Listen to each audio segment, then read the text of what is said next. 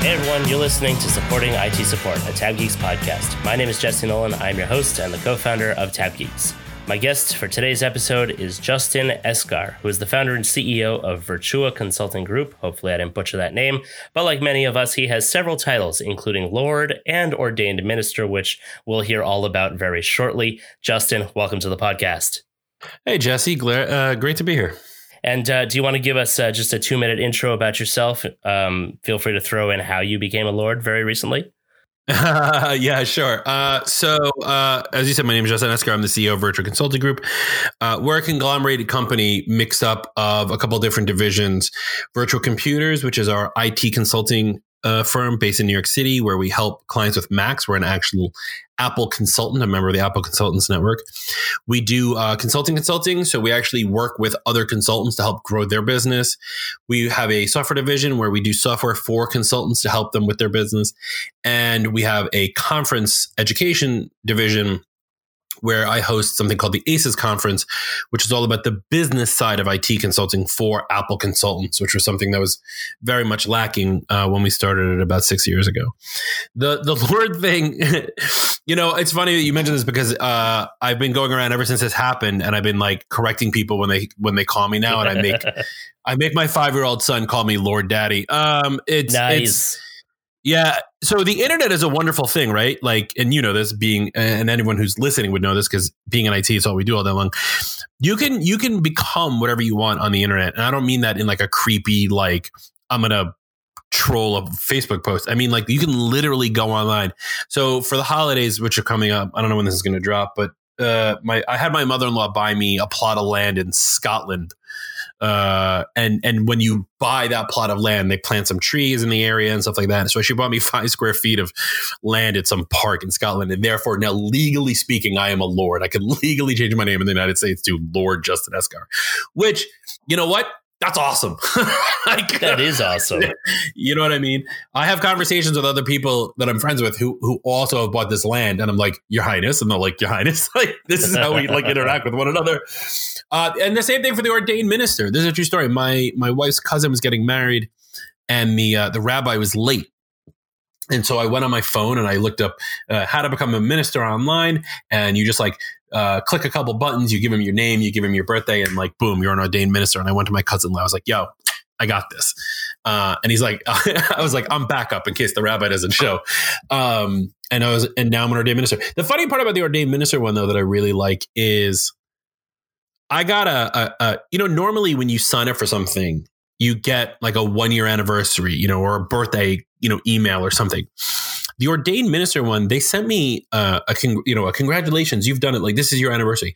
9 months after I became an ordained minister. And it took me like a half a second to figure out why was it 9 months later, like as opposed to like a 1-year mark or something like that.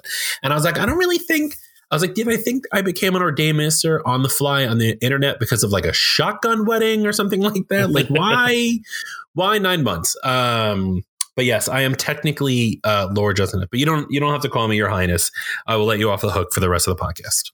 Oh, thank you. That was going to be really difficult there. But you are the first and so far only Lord we have had that I know of on the podcast. So any of my previous guests that had lordship status, let me know. If you're a Lord or want to become a Lord, drop it in the comments. That's what people say. There you go. Exactly. Let us know. We'll hook you up. All right. So let's jump back to the beginning. Everybody has a story of how they got into tech. What's yours? So I got into tech at a very, very early age. I was 5 years old when this happened. It was 1985. I'm 40 now. I went to Florida with my mom to go see my grandmother. I come home and on the dining room table was an Apple IIc computer, and a monitor. And I remember my mom getting mad at my dad for spending like $12,000 on this thing. But that was the start. That led me down my path. And there was a magazine that instead of a centerfold, there was like lines of code that you could literally type into the computer and like create programs into the computer, and you can create games and stuff like that. And I was so enamored by what this thing could do. And I've always been also very entrepreneurial. So like around the same time, I started, my entrepreneurial business mindset idea because I knew about Steve Jobs and Bill Gates and I wanted to be like them. And when I was in 5th grade, a friend of mine would make like these origami paper pencil holders. And I was like hawking them to the other kids at $0.25 a piece, but I was paying my friend a nickel for each one he made, like a sweatshop. Nice. And yeah. And then like in high school, I was the guy who was selling candy. Like I looked like a dude, like, the 80s image of like a dude with like a trench coat with like the watches. I was like that guy. I was like, yo, you want Sour Patch straws? You want Nerds? What you want? You want Blow Pops? I got it. Like, you know what I mean? I was the same way in elementary school. There you go. And I was doing, in all fair, wait, hold on. For the record, I was doing it for a cause. I was a member of the Future Business Leaders of America. We were raising money for charity. I wasn't just like stealing people's money. And so the two always kind of blended for me, right? Computers and business. And I was never good enough to become a programmer. Languages don't work for me very well. I barely can speak English properly, as anyone who's listening. So the whole thing about becoming the next Steve Jobs or Bill Gates always stuck with me for years. And I've always looked for angles and ways to like merge those two thought processes. How do I run a business involving computers without, how can I create something? How can I build something? So I graduate college in 2002, like one of the worst years ever to graduate to look for a job. And I didn't work for quite some time. I was like mortgage broker and I was doing temp work or whatever it is. And I had the opportunity to take a vacation with a friend of mine. And while I was away, my sister, who had an eMac, it was a white solid unit, it was meant for education, which is why they called it the eMac, had something broke with it. So she called a company in New York City to come fix it. They came to her apartment, they fixed it. She got the guy's card. I come home from my vacation. She tells me about this company. I call them and I was like, hey, by any chance, are you looking for work? And, or looking for, someone to work for you. And they were like, it was just like a happenstance. So I went to go work for this guy in the city and he wasn't really great at running a business. Like he would yell at clients and my paychecks would bounce and he would pay me in like hardware. And like at the time I was living at home with my parents. I was like, I'll take whatever I can get. Right. And he eventually sold the company to another company in the city. And over the next, let's say 3 years, because I started there in 2004, over the next 3 years, anyone who became the manager of the Mac department inevitably got fired. So finally, when it was my turn to become manager, I was like, well, writing's on the wall. When is this going to happen? And it was the second Friday of January of 2008. That following Monday, I was supposed to go to Macworld in California, and they were supposed to pay for it, which they didn't, to go. And I went, but I went anyway. Luckily, my parents helped me out. And I went anyway. And I saw Steve Jobs for one of it was like his last appearance at Macworld. He was introducing the MacBook Air the first time ever. Wow. Pulled it out of the envelope. Pulled it out of the envelope. I saw him on the floor, of the showroom, like around the MacBook Air.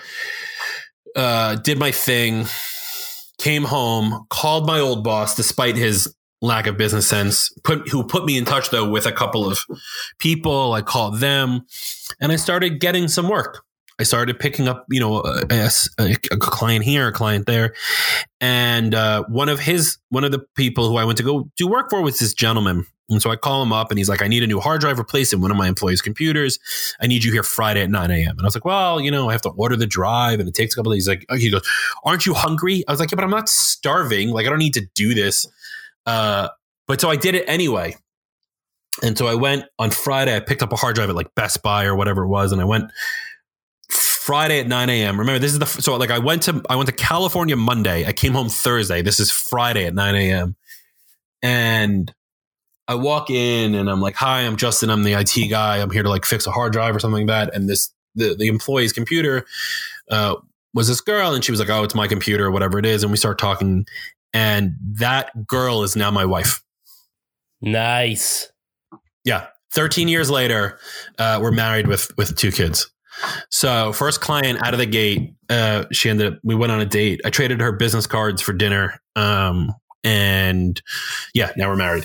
So that's like the entire baseline. Everything that I mentioned earlier has come from that. So, but no, I was saying I started the business and I started doing things. Then the iPad came out and I was like, well, I could draw my signature on this and I don't want to do paperwork tickets anymore.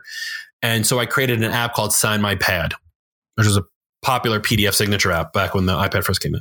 And then from there, I started doing. I thought you didn't code.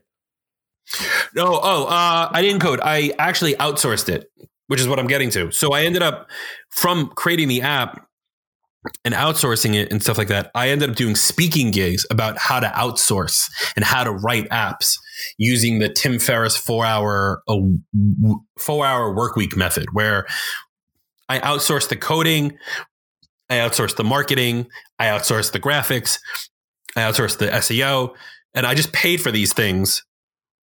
And then I collected all the revenue from the app sales. And that led to me writing a book, which is which is currently on Amazon, called Appitalize on Your Idea. And the book then led me into doing TV shows. Like I was doing, I ended up on Fox Business News a lot and CNBC talking about tech and things like that. And that got me comfortable in front of a camera and in front of, people and things like that. And then I started speaking more at other conferences. And then I thought, well, why are there conferences all about tech? Why are there no business related conferences? I want to learn about how to run my business better. And so I started the conference. And now, after so many years of doing this, I now offer help to other consultants on how to run their business, because I've done this for so long and I've learned all of these things. So all of these things kind of tie back together. They're all like, I call it a hub with spokes, like a wheel.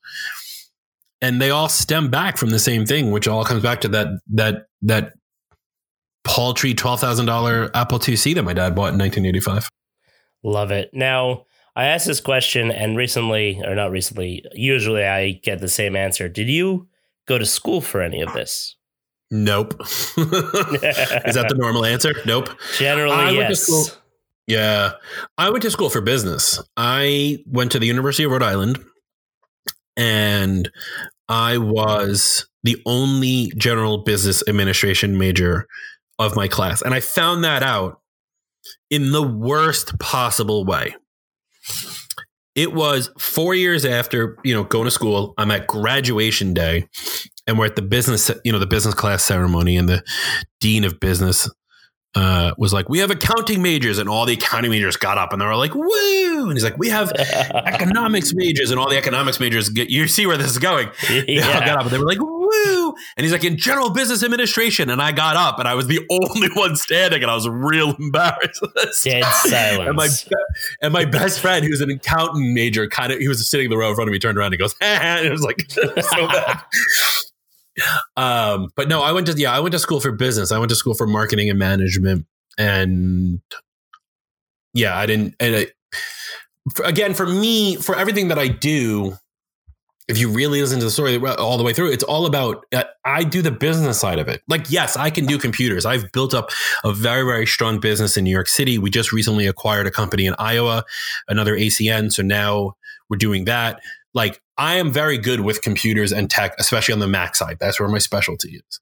But my love is for how to run that business and what we can do with that business, right? Building out from there, that hub, and what other spokes can we build out? But prior to the pandemic, for the conference, one of the big ideas we were thinking about doing was, it's called ACES Conference. We were thinking about doing ACES at Sea. And having a condensed conference, but everyone on a cruise ship. I mean, that's never going to happen now. You stole my idea. That was going to be Tab Geeks in 5 years. Oh, really? Well, so the thing is this, yeah. ACES at Sea, it's just the same letters, just flipped around. So like I was going to play on that whole thing, right? I was going to do ACES Europe, but that's never going to happen right now. I just love cruise hopefully ships. After the pandemic we'll see, but I do too. What's your cruise line of choice? The Royal Caribbean. Nice. I'm a big fan of Norwegian Cruise Lines. I was going to say Norwegian. It's a toss-up. They're both amazing. If anyone at NCL is listening, hook a brother up when all this gets right and down. And at Royal Caribbean, you and me both. Man, those things are amazing. Yeah. I love a good cruise ship. Yeah.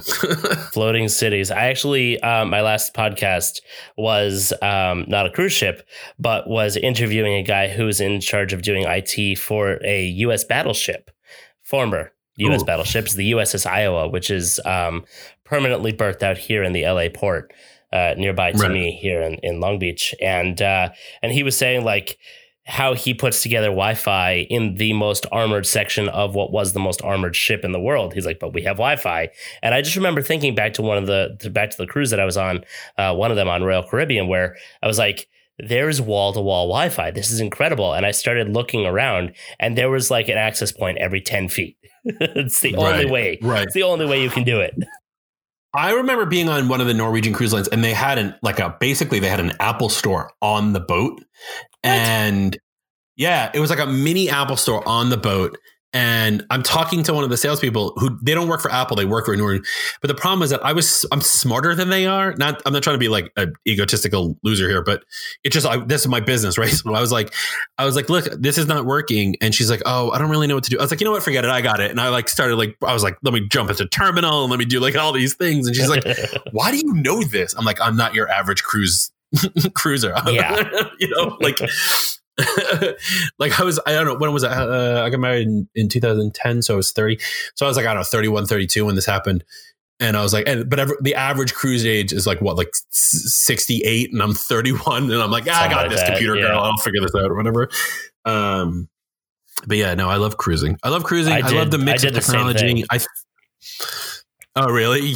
That's what we do with IT people, right? They didn't have an Apple store, but I was on you pay extra for the backstage tour. You go tour all around the ship. You get to see the bridge. Right. And I was asking all kinds of questions about communications at sea, satellite connection, how the communications inside the ship work. And I was like 28, it's a couple of years ago already. And they're like, are you in the Navy? Are you a communications expert? I was like, no, I'm just an IT manager, just really curious about how all this works. Right. But I think that's also that's part of being in IT, right? Like we're always curious. We always want to know how things work. That's why we watch, geeky TV shows, or we all make fun of the people who watch CSI when they're like enhanced.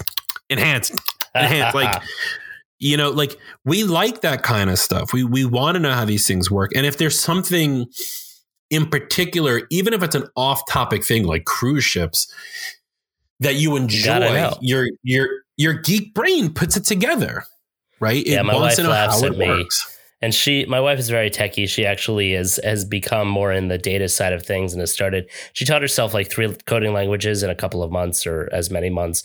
And she laughs at me when we're watching NCIS right now. And they're like, oh, his IP address is 192.168.0.1. I'm like, no, it's not. No, it's not. No, it's not. I remember watching an episode of something and they were like, let's see if we can find him on the dark web. What's the dark web? We're going to go on this thing called Internet Relay Chat. I'm like, IRC is not the dark web. God. Do your homework. Simple Google search. Just hire me. Like, okay, here, I'll put another call. If anyone from any TV production company is listening to this podcast, I'm available for consulting. Hey, at least I live in LA. Long Beach. Your normal audience is right. Your normal audience right now is like, what is this guy talking about? Some shows get it though. They're getting better. Cruise ships, TV shows. Does he actually do anything? Yes, I do a lot of things on a regular basis. So it's an interesting point of view because I've never had somebody on here yet. I've been interviewing the IT managers and IT support people, help desk people, and the like. But let's look at it from the business point of view because I'm also personally fascinated by this, and I'm sure that there are a bunch of our listeners that are. What does it take when you get into business, both before the pandemic, when technology was still a little bit scarce and people were like, oh, what is this computer thing? I don't know. I have to use it at work. And now it's everywhere, right? So when you're getting into that, you're building a business, and especially now with the pandemic, obviously all these businesses and people are working from home. They're all trying to go cloud. What is that like running a business through all of this? And what are some of the things that you need to do to make that work? Right. So the first thing you need to do is get a prescription for Xanax. That would be my number one tip. No. So here's the thing, when all this happened and we didn't, like, a lot of people were not prepared for this. And I have a lot of colleagues. So just as a quick FYI, as a member of the Apple Consultants Network, which is a paid program at Apple, we are officially like, if you call Apple for help, they can officially give our name out, right? So I'm in a Slack with a bunch of Apple consultants. I do a daily Zoom call with a bunch of Apple consultants in LA. The ACES conference is built up of mostly Apple consultants. So these are colleagues, friends, people who I talk to on a regular basis. When the pandemic hit, so many of them were underprepared. Like, I remember that first week, in March, when things were like, when the country was like, okay, we're going to go to lockdown and everybody needs to be ready. Everyone held their breath. Well, all my colleagues were starting, not all a lot of people I know were emailing, we're in the chat. We're all like, hey, is this a good email to send? And the email was like, okay, with everything happening, now is the time to start thinking about VPN. And the answer is like, no, this is not a good email to send. Your client should fire you because you should have had VPN set up for them over a year ago, and things like that. And I think one of the key elements to doing this as a business, as opposed to just being an employee, is being able to look at the holistic picture from a 50,000 foot overview, right? Like the IT person, or the people who you've mentioned that you've interviewed before, the help desk person, his job is put out the fire. The IT manager is, are the fires contained, and what's causing the fires? Can we stop it? Stop the bleeding. But as the owner of the company, you have to say, okay, how do I manage the fire department? How do I manage the hospital? How do I manage all of these components so they work together?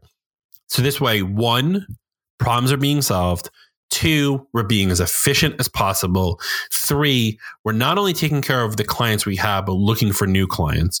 4, are my staff okay? Like all of those things. And it's a very different mindset. And there's also the business owner versus the entrepreneur, which is a whole nother conversation. But to not have that 50,000 foot overview, especially with the pandemic, is a tough thing. And due to that, and due to the pandemic, I saw friends lose their business. Like I've seen friends close up shop because they just can't do it. Now, I'm not going to lie. A lot of this has a lot to do with location. You're in LA. I'm in New York City. We are resilient people. People in New York City do not stop for anything. All of my clients, luckily, knock on wood, they have pretty heavy enterprise clientele as well. So they're not going anywhere. So I lucked out. But having the right stuff in place a year ago, 2 years ago, is what keeps my clients from grinding to a halt.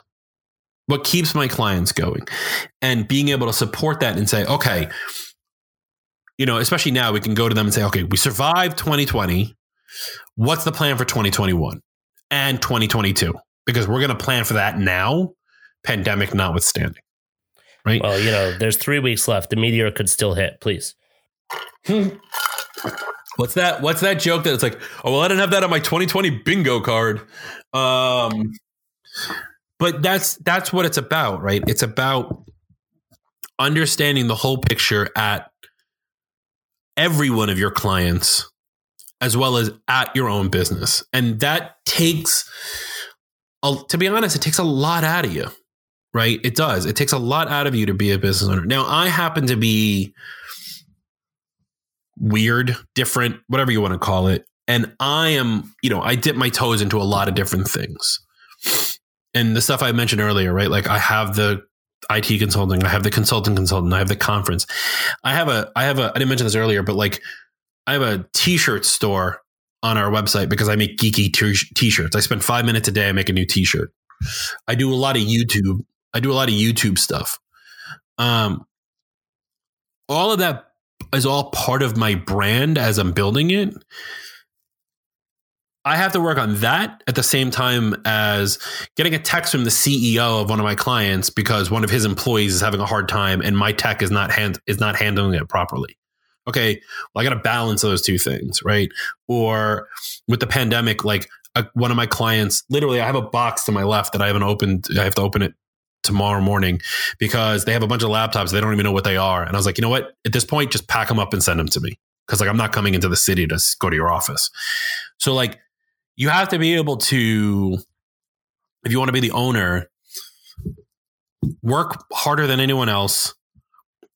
I'm a big believer in taking extreme ownership on everything. If one of your employees messes up, it's your fault, right? Like you have to take extreme ownership. You have to know everything that's going on at all times, everywhere. And you have to be planning for the current future, like the near future and the far future at the same time. That takes a lot out of somebody.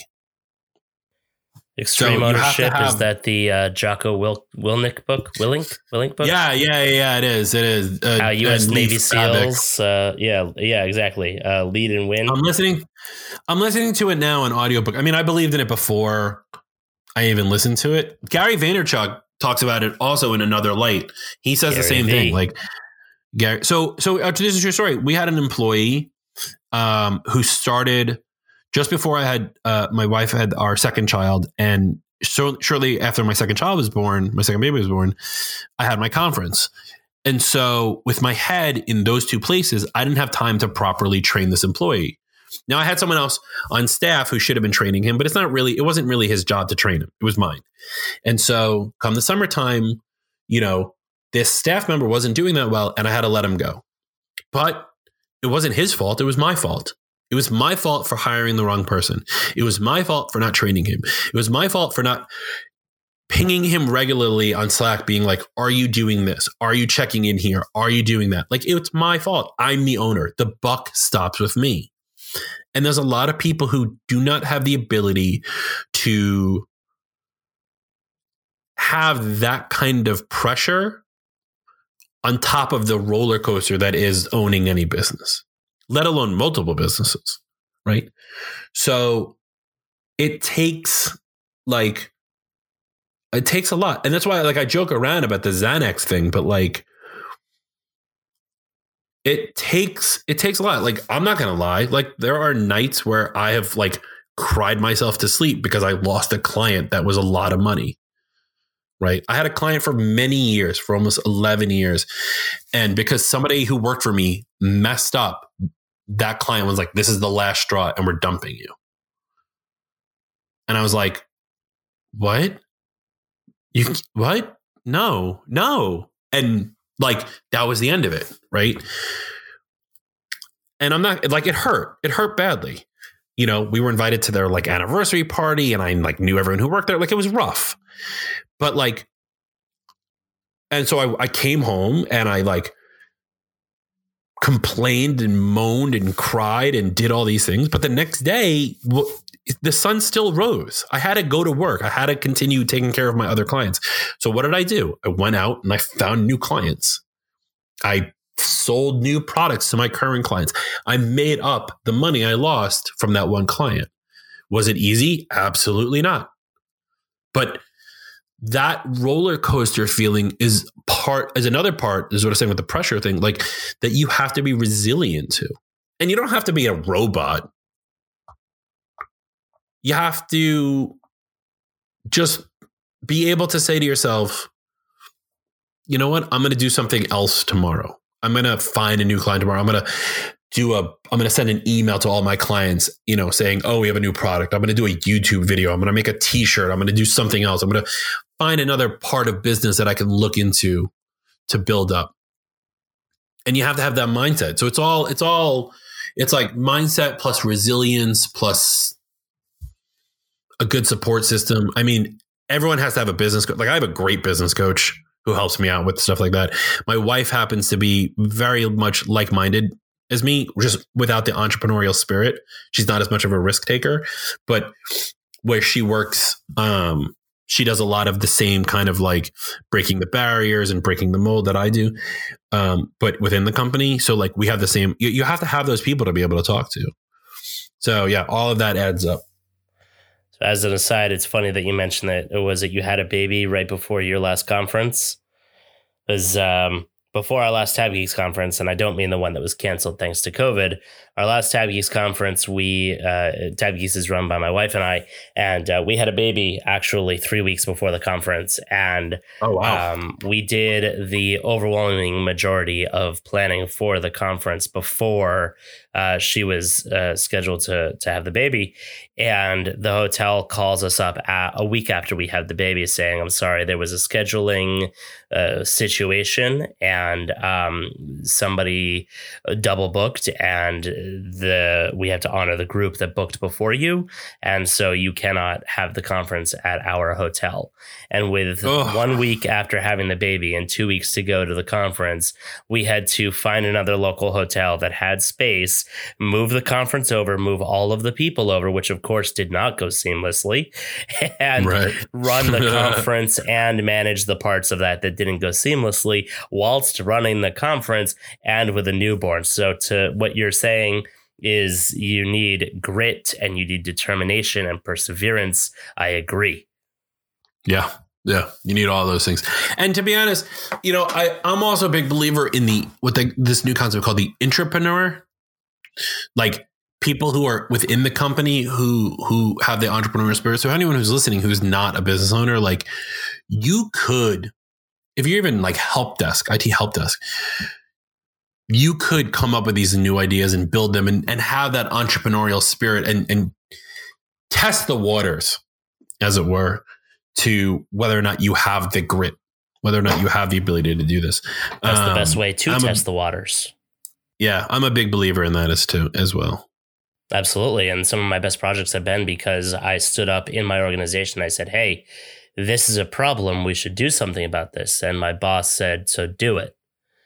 And even this podcast, for example, I hate the sound of my own voice. And I was talking to somebody earlier today, and he said, I hate the sound of my own voice, and I include fillers and I stutter. And I was like, dude, the only way you're going to get over it is to stop letting imposter syndrome get in the way, tell it to shove it, and just go and jump in and do it. And you do that enough times, it becomes natural. I think everybody hates the sound of their own voice. I think it's like a psychological thing. Like someone correct me. If someone knows this, leave it, drop a comment below. I like saying that now. It's not a YouTube video. Look up, there's a YouTube video. So hit us up on Twitter. Smash the like button. But no, I'm sure someone could look this up, but I'm pretty sure there's like a psychological thing about like not listening to your own voice. Like I hate my own. I don't think I sound the way I sound, and nobody does, because you actually, for at least males, your voice is lower than what you hear yourself because of the way bone conduction works. Now we're getting off topic, but yeah. But I have a podcast, for Aces. I had a podcast for Appetalize for quite some time.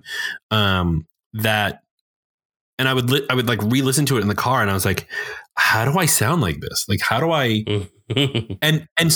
And I know I'm from New York, and I get called out for being in New York, and some people will say, oh, he talked too fast or whatever it is. But like, that's not even what I'm talking about. I'm like the tonality of my voice. And I'm like, do I really sound like that? Like, is that really what I sound like? It's so weird.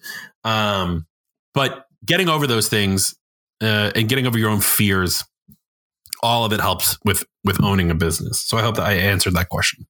Yeah, definitely. And that's a big part of it. And also one of the reasons why I started this podcast almost 2 years ago is I was looking to do some content in the small to mid-sized business space, which is where Tab Geeks exists, because there's too much attention paid just to enterprise, right? So nobody's really paying attention to the small to mid-size, which is 98% of business in America. So obviously there's a big audience there. And I was trying to figure out what I could do. Video editing takes a long time. It's a whole production, a studio and visual and the whole thing.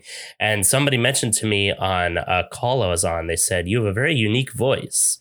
You have a very identifiable voice. And I was like, aha, a podcast. I have a voice for radio. Hopefully not the face to match it, right? Isn't that the old joke? Right. Yeah. So, and no, I think, you know what, if you're doing this for 2 years, man, congratulations. Kudos to you for doing it. I think that's another thing I think is lacking a lot in our community is the ability for people to like congratulate other people, even on the small wins. We say it a lot, and I try to practice it as much as possible. But congratulations, if we be able to do this for 2 years and put on a conference after having a baby, like I feel you for that one, man. Like congratulations on being able to pull that off, especially with that shift. By the way, if anyone's listening, Don't ever start a conference. They're horrible. Especially during COVID. They're horrible. Yeah. So we're actually trying to figure out what we're going to do for our conference. So we, our conference is in May. And so, everything started locking down around March and we were like, oh crap. So within 6 weeks, we went completely virtual, pulled it off. And now we're trying to figure out what we're going to do for 2021. And, we made the decision we're going to go virtual because it'll be too soon. We're not really sure where we're at with the vaccine and stuff like that and whatever. And not that I don't want to get political, but so we're already deciding that we're going to go virtual for 2021. But so now that we have enough time to figure this out, we can obviously plan it a lot better than when we did it last time. Going from March to May, we're like, let's just find a platform. We'll just have everybody on Zoom. And the platform was like, oh, we could give you everything. And like the Friday before the conference, they were like, by the way, your attendees can only use Chrome because Zoom doesn't work in Safari anymore, like some other BS or whatever it is. And I was like, this is horrible. But I pulled it off with the thanks to my co-host for that show, Tim Pearson. And we did it. And it sucked, but like forgetting COVID, like if you want to start a real conference, don't like, unless you can like legit take $20,000 and like put it on your driveway and light it on fire. And like not feel that and not like cry and weep. Like, and then maybe you can go start a conference. But if you cannot take that risk, don't start a conference. They're terribly hard. We burned more than that in our first show. Because oh my God, I could just imagine. Doing. And you know what? I paid for education. That's what it was. No, I'm 100% with you. I love telling people this. This is okay. I know you know the answer to this, so I'm going to let the audience for a second. I want you everyone to listen. Okay, answer me this question: how much is a gallon of coffee in a hotel in Phoenix Memorial Day week? So it's hot outside. It's like over 100. We're in a hotel in Phoenix Memorial Week. Gallon of coffee. How much is a gallon of coffee? Okay. Lock in your answers. $40. No. That's way too low, Jesse. Okay. Is everyone locked in their answers? Is everybody sitting down? $80. $80 per drop is more expensive than HP ink. And we all know how expensive HP ink is. Liquid gold right there. Yeah, oh yeah, and throwing conferences in Vegas, don't do that until you're the size of DEF CON. That's just ridiculous. Do not go to conference. The worst part about the coffee thing is I don't even drink coffee. So I just thought I was just throwing my money away. This podcast is over. You don't drink coffee? Sorry, no. You know what? I have okay, now we're gonna get personal. I have you know that there's a DNA swap for some people where like cilantro tastes like soap? Sure. You know about this? I'm not one of them. So but I'm not one of them. Right. Okay, so I have that, but I also have a DNA receptor where it makes my bitter taste buds a lot stronger. So coffee you're screwed. And like bitter flavors like that. Yeah. Like it never sat well for me. I'll take a can of Coke anyway. Yeah, can of Coke or Diet Lemon Snapple. I swapped out my Coke habit for coffee. It's all good. All right. But we are so far off topic here. Yeah, what do you got? I was going to say, your Coke habit or like your Coke habit? Hey. Coca-Cola habit. All right, now back on track. So computers 1010001. All right, we're back on track. Yes. It's a good riff by Rush right there. 1001001. Okay, so I'm a Rush fan. There you go. All right. Okay, so you're running a business, and I know there's a bunch of MSPs that listen to us as well. What's it been like during COVID? How are you reacting? What comes next? Yeah. So the first thing was getting all our clients like working again, right? Like everybody went to work from home. And the biggest thing that I talk about is for MSPs, like we were taking care of one network for one office, right? With like 20 computers, 30 computers. Now we're dealing with 20 networks for that same office because everybody's at home on their own home Wi-Fi or, their Cablevision internet or whatever it is. I think that it's been long enough because that was in March. Now we're talking about it was already December now. I think by now, many of us have solved that problem somehow, whether you're giving away DNS filter or Cisco Umbrella for free, or, doing something to protect the client. Now you have to take it to the next level. What are we going to do next year? So like the number one question we've been asking all of our clients is, when are you planning on returning to your office?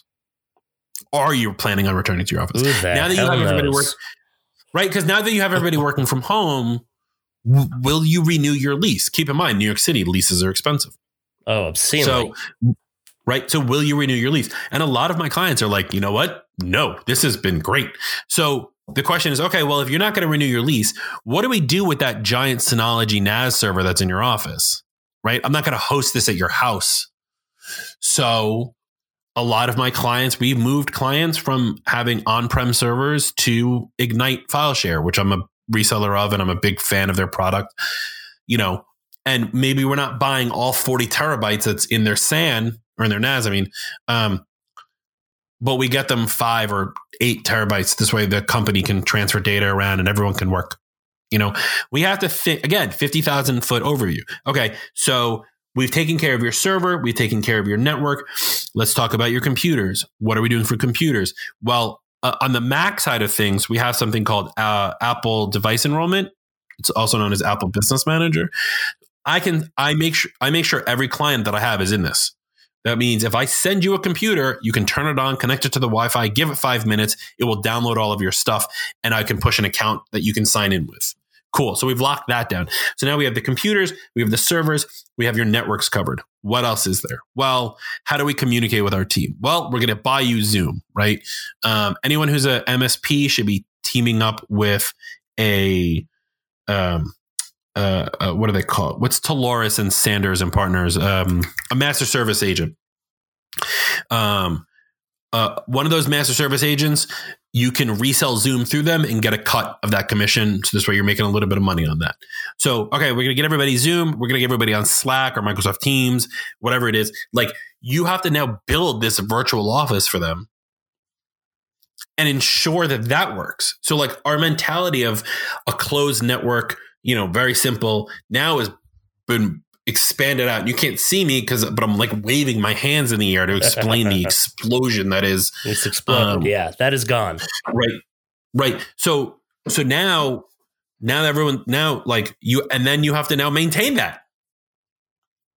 So it's a tougher gig, and especially for us, because we at Virtual Computers on the IT side, we're concierge IT. We want to be on site. We want to be in their office with the people, but we can't do that. So we have to come up with new ways of providing that level of service. So like we started doing open door hours on Zoom. So every week the client my Zoom is open. And if the client has questions who they forgot to email our support line, they can just pop on the Zoom.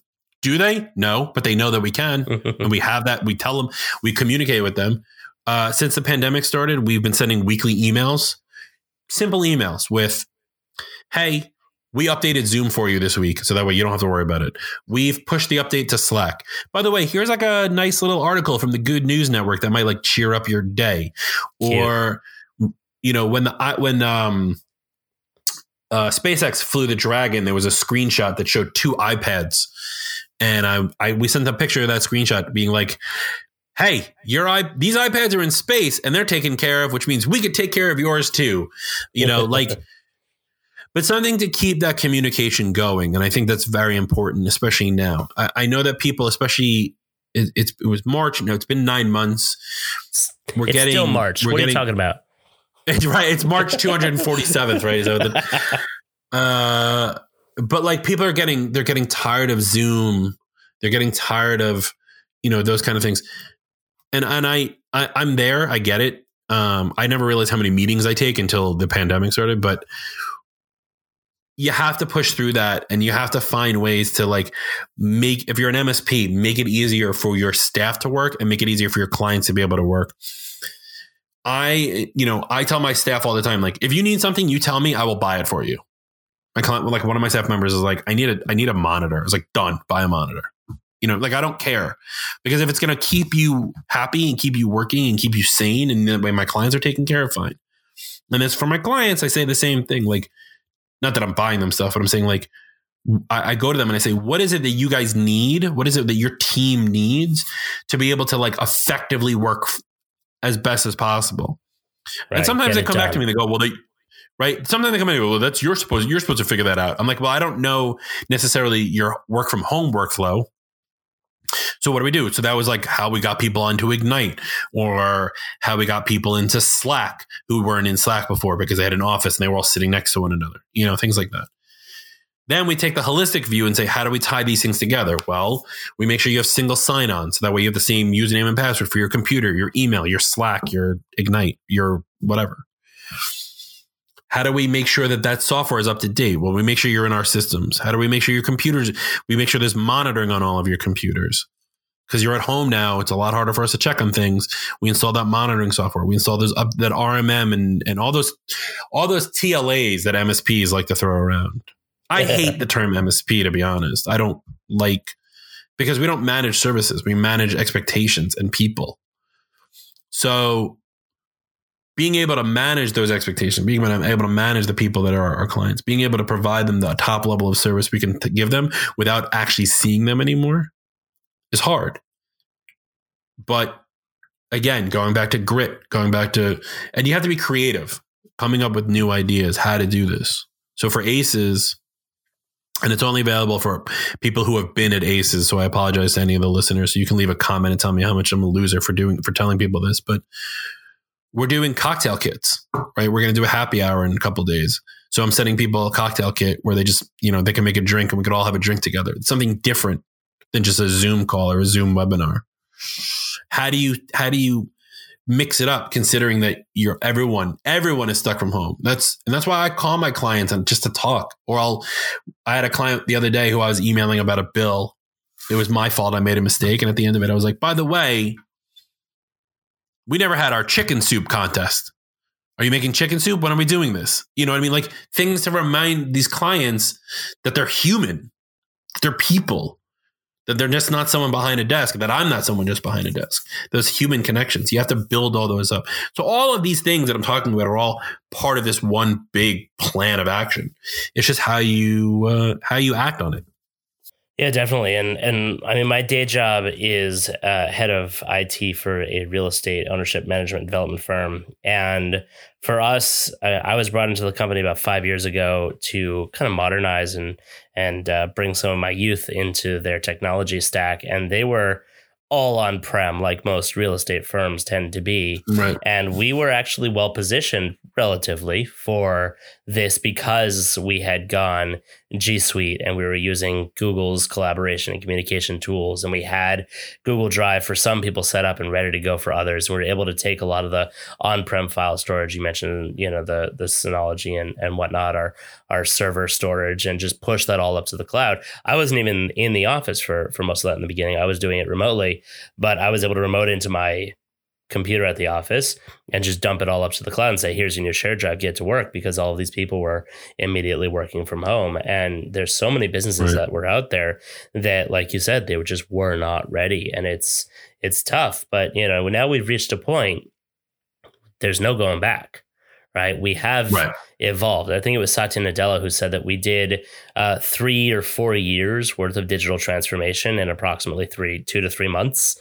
And I heard that. It's not slowing down yet. And maybe for some of the companies out there, it is. I know personally for our business, it's not. I mean, usually this time at the end of the year, the last couple of weeks between Thanksgiving and Christmas and into the new year, everything gets slowed down and people kind of close out the books and people go on vacation. And I'm just like, I have more projects this week that need to be dealt with than the entirety of December of last year. This is insane. Yeah. It's tough. It's a tough thing. And anyone, again, this is what I was talking about earlier about like that grit. It's needed to be able to put up with this stuff, but you have to be resilient as well. You have to be able to push through and say, I know where the end goal is, or this is what I'm planning on doing. Let's do this and let's do it right and make it work for not only now, but 2021 and 2022 and 2023. How do we build this out to make it future proof? how do we build the resilience? How do we build the security? How do we do these things? It's a tough gig. I'm not going to lie, but if you have the chops to do it, go for it. Do it. Make it happen.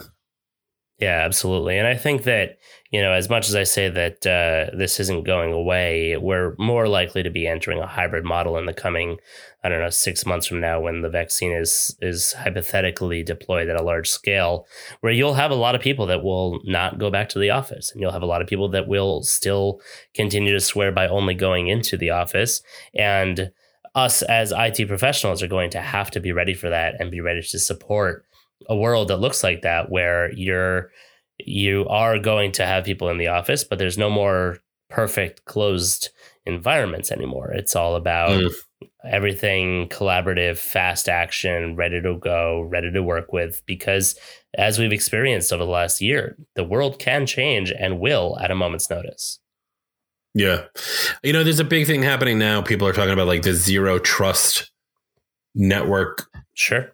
Concept, like that has to come into play as well a little bit here, right? Like identity management beyond corp, right? Like how to, especially if we're going to go to the hybrid, right? Because you assume that let's just say like the majority of people are on laptops, right? That laptop is going to go in and out of the office, but when it's in the office, it's safe. But when it's out of the office, what's it doing? So like you still have to take care of it.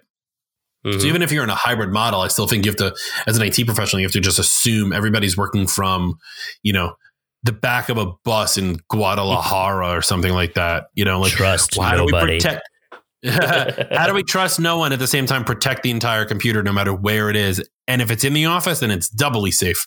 And if it's not in the office, it's still safe. So these are things that people have to think about. And if you're not an owner and you're on IT help desk or someone in that position, start thinking about this stuff for your clients. Look at the tickets you're getting. Look at look at repetitiveness.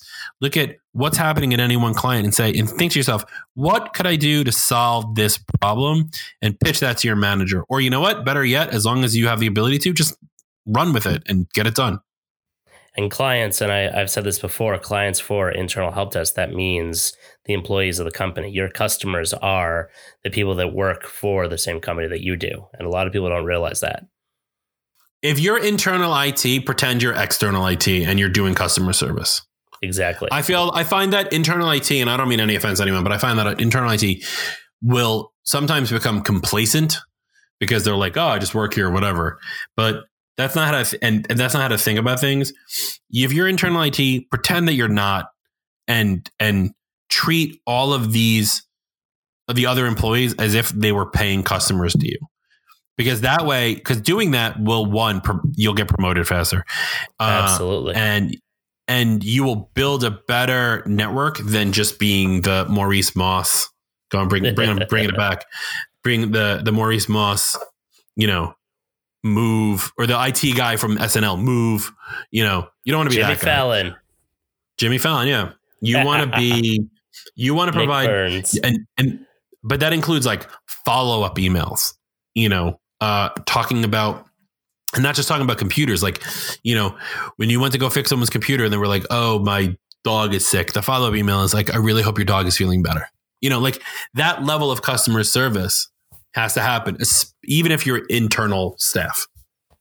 Absolutely. And I've had this conversation with a couple of people on previous episodes and in the old days of actually going to conferences, where if I'm hiring somebody to do help desk support, I'm hiring somebody, if their customer service skills are not up to par, I won't even consider them. I can teach you tech. I cannot as easily teach customer service and attention to detail and caring about the person on the other end of the line or the other end of the ticket. Okay, so Jesse, let's play a game, okay? Let's pretend I'm going to hire you. I'm going to ask you the one question I ask. I ask every person I hire. And now there's no wrong answer. Don't feel bad. I'm totally going to cut this in the editing. No, you can't cut this. Now, I'm sure people are going to leave a flame comment below by saying like, "Oh, he got it from Reddit." I've been doing this question well before it was posted on Reddit. Okay, so Jesse, let's say you want to come work for me at Virtual Computers. You're the only one in the office at the CEO of one of the clients calls and says, "Jesse, listen, I need to print this keynote presentation because I want to mark it up with my favorite red pen, and I'm leaving the office in 10 minutes to go to Newark Airport to get on a plane to fly to Las Vegas.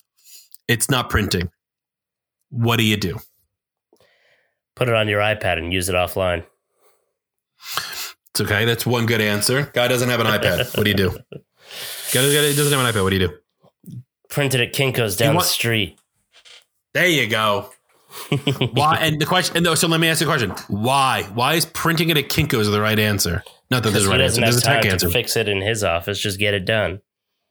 Get it done. He's the CEO. Solve the person's problem, not the technical problem. The technical problem can be solved whenever. 90% of tech problems are something related to the personal side of it, right? How many times in IT have we gone, the problem is what they call PEBCAC. Problem exists between keyboard and chair, right? It's not the computer, it's the user. They have the wrong expectations. They have something that's not working. Solve the person's problem. The tech part can be solved easily. That's customer service. So I'm hired? Sure, I'll pay you $26,000 a year. I don't know. If I only have to work an hour a week, we'll talk. Sounds good. Anyone who's listening, if you come apply after listening to this episode, I have to come up with a new question for them. That's on you. They don't have to tell you. That's on me. No, all right. I'll figure it out. So my last question here, and you've been a wealth of advice here. For anybody who's just starting out, whether they're starting out in internal help desk, bottom level, getting started, or if they are working for an MSP and they want to eventually start their own, what's some advice that you could give to somebody?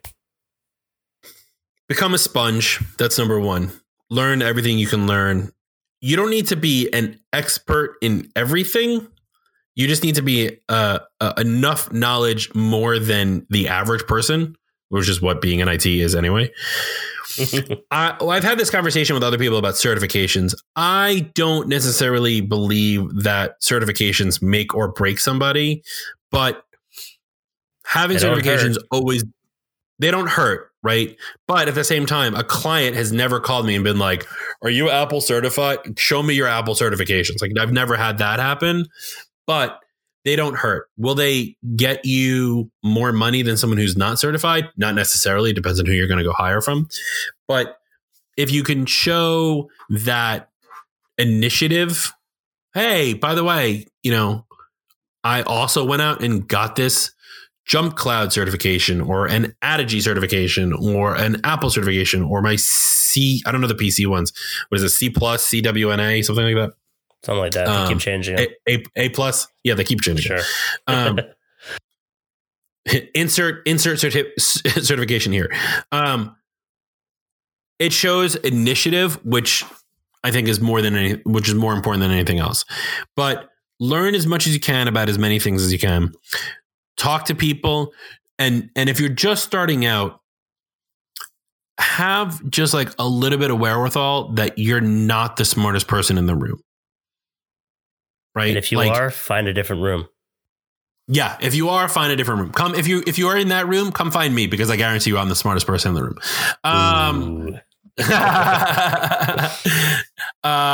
No, but like, find a different room. So try to take the certification if you want. And when I hire people, I like people who have some sort of direction. I don't like people who are like, "Oh, I want to get into IT," because like that's such a generic term.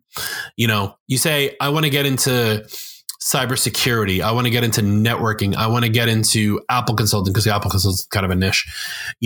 That makes it clearer and more tactile for what you want to do, what your goals are. Have those goals. That is more important. That's pretty important because just saying like, "Oh, I want to be in IT." Like, what does that mean, man? Like, what you want to be a coder? You want to be help desk? You want to be you know, you want to plug wires together. Like, what do you want to do?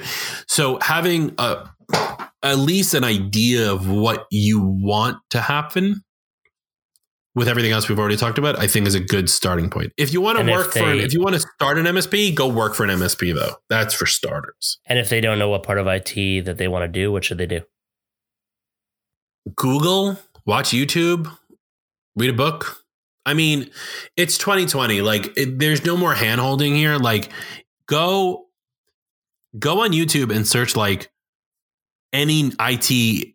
Like, you could watch a YouTube channel that's like, I know there's one YouTube channel, all he talks about is Ubiquiti gear. Like, you want to learn about Ubiquiti gear? Go watch this one guy's YouTube channel for like a day and be like, I like Ubiquiti gear. I don't like Ubiquiti gear. Move on to the next thing.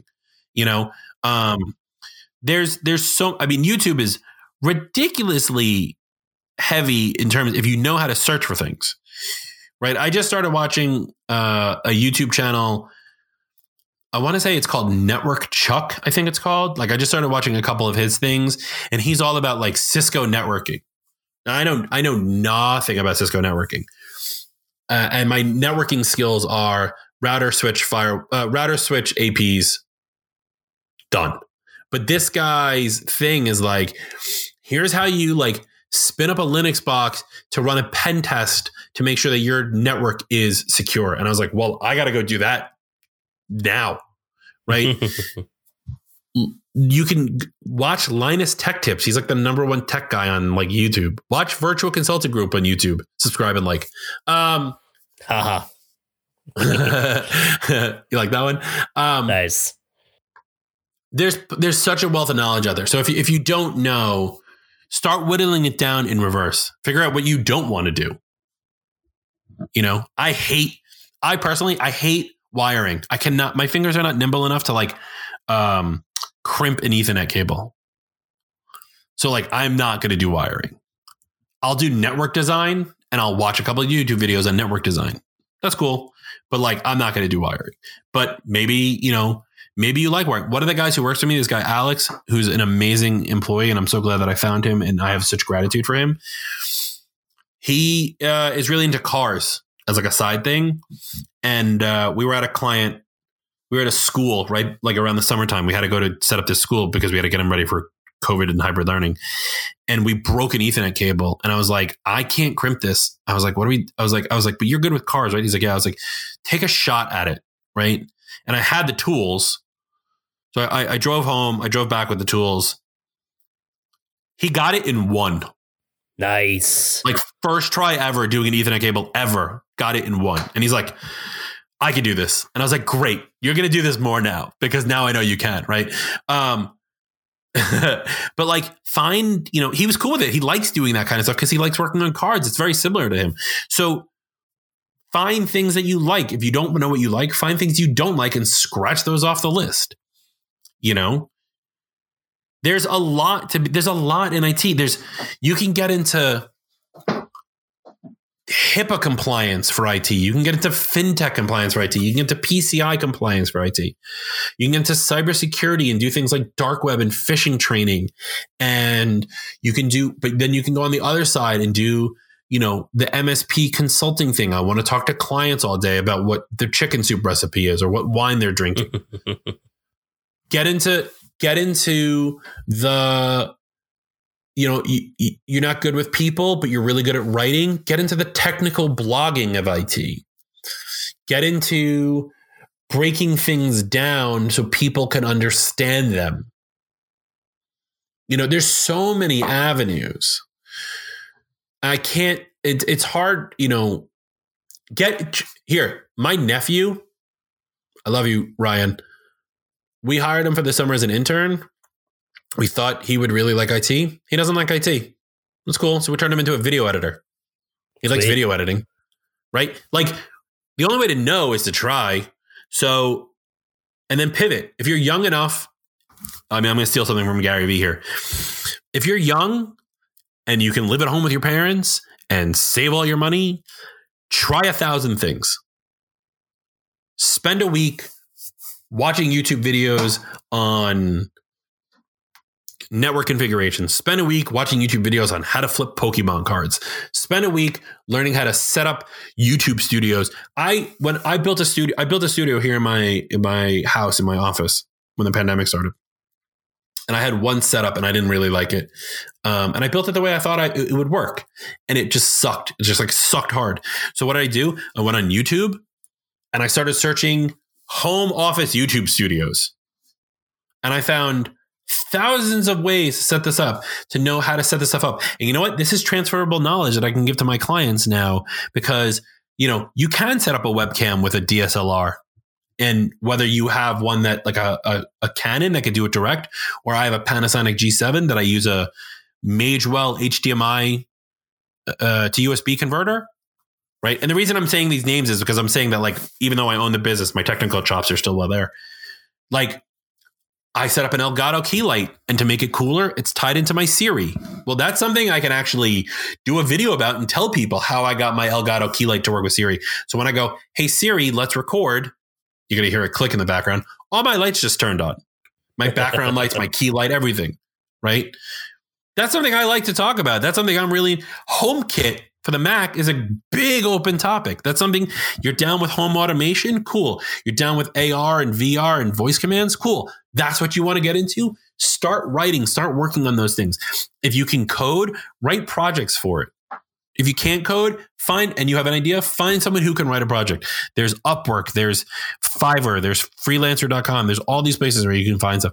Like I talk about, if you really want help, not that I'm trying to push. My book is like $2 on Amazon. I wrote it in 2011. The rules still apply on how to like build any idea. It's the same thing. It's what I'm talking about now in 2020. You can find ways to get this stuff done. You just have to have the drive. I can't teach you how to have the drive. You have to want it. If you don't want it, don't bother. But if you want it and you want to get into IT,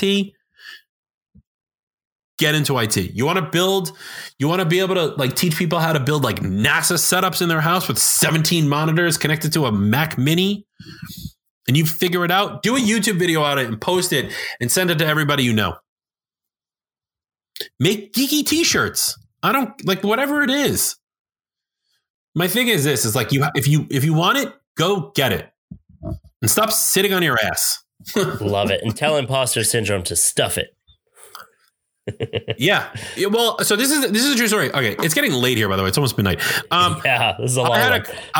It's a good one. Well, if anyone's in it so far, congratulations for sticking out. So I actually just had this problem the other day, and I was talking to my business coach about other people mirror you with their reflections, with what they're thinking about things. So if they don't like what you're doing, they're going to tell you they don't like it. But guess what?